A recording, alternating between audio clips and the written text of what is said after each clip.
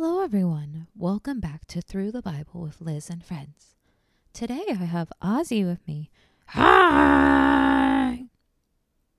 Ozzie, today we are going to be talking about Isaac. Abraham's son, Isaac? The very one. What about him? Well, one day, when Isaac was an adult, Abraham called his one servant to him. Abram asked the servant to go back to Abraham's hometown and find a wife for Isaac among his people. What? Was this like some early history dating service or something? No, there wasn't dating at this point. People did arranged marriages. Oh, did the servant find a wife for Isaac? Well, the servant agreed and went. When he had arrived in the area, he stopped at a well. A wishing well? What? You know, where people make wishes. He was wishing that he could find Isaac a wife. It wasn't that kind of well. You see, at that time, people didn't have running water in their homes. What? How did they live? They used wells, and the women would go out to the well and gather water for the family. Ah, I see. So this would be a good place to find a wife. Smart servant. Also, he didn't wish for a wife, but he did pray to God.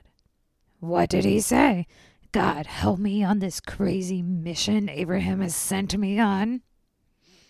No, he asked for God to grant him favor in finding Isaac a wife. He told God that when he asked a woman for water, if she offered to water all of his camels as well, may it be a sign that she was to be Isaac's wife. Why would that be a sign? Isn't that just being polite? Well, it would have been a lot of work to get water for all of his camels, so most women would just give him the drink and move on. Oh, so he did not want to get Isaac a lazy wife. No, he was looking for a woman with good heart and probably hardworking as well. So what happened?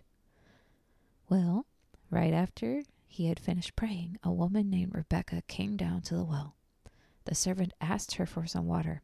Did she give him water?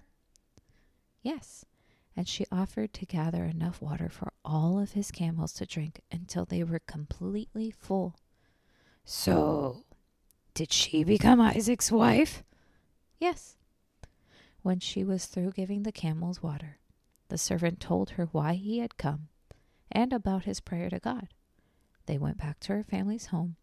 She agreed to be Isaac's wife and go back with the servant. Then she married Isaac, and Isaac loved her very much. Wow! That's crazy how God provided. Yes, it is.